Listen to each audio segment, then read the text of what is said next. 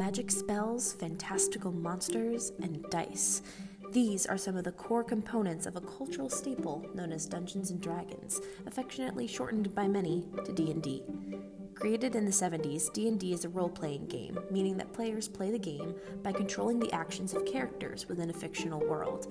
You may have seen D&D in movies like E.T. or TV shows like Stranger Things, but the game continues to elude what's commonly considered mainstream pop culture.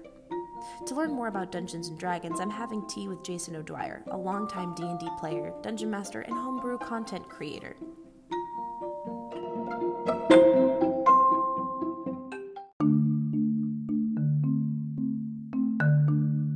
Let's get started. Well, I know what a dungeon master is, since you're DMing a campaign that I'm in. Okay. Can you explain to our friends here what that is? Yeah, well, so the dungeon master is the sort of ringleader of this little cabal of players. The dungeon master takes a setting, either that they write or that has been written before, and they craft a campaign in it, a sort of big adventure for everybody in the group to go on, and they sort of narrate and play all of the non-player characters outside of the party. Yeah. So, personal question, what drew you to D&D? Well, I think really the same thing that I think draws a lot of people into D&D, which is that, you're in high school or college. For me, I was 15, and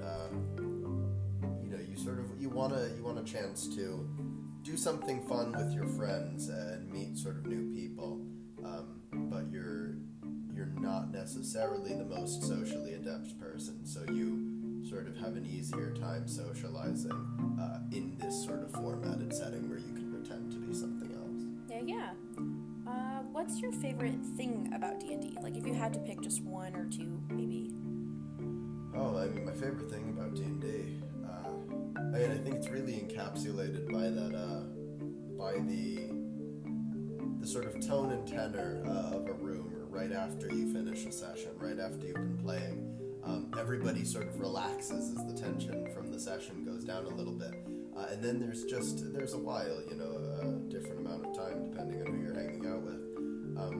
But there's an amount of time where everybody just sort of sits there quietly and reflects on what just happened. And yeah. I think that's a microcosm of the thing I really love, which is that when you put yourself in this situation with all of your friends, once it is over, because of how immersed you get, it is unforgettable to think about the kinds of experiences that you had over the course of this game, and the way that has completely bonded you in a way with your friends through these sort of simulated, harrowing or glorious experiences that you wouldn't get.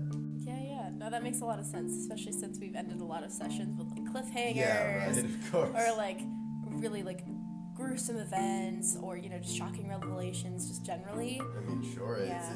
A plot twist is sort of the biggest moment where that sort of thing can happen. But also at the same time, at the end of a very big fight or a very big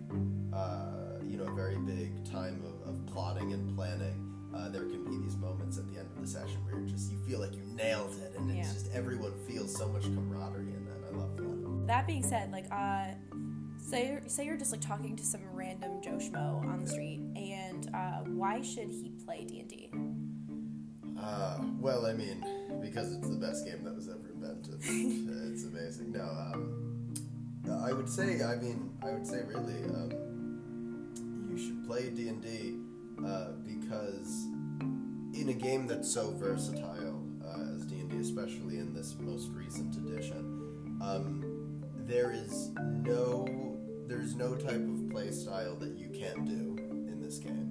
If you want to sort of flex your mind skills on riddles and puzzles, and you want to be very cerebral about it, there's lots of stuff that goes along that lines. If you want a chance for just really good socializing and sort of role-play experiments, there are tons of possibilities for that as well. So I'd really say it's the versatility of the game that I think really makes it for anyone. Yeah, totally agree. And also, thank you so much. Yeah, thank you. Yeah.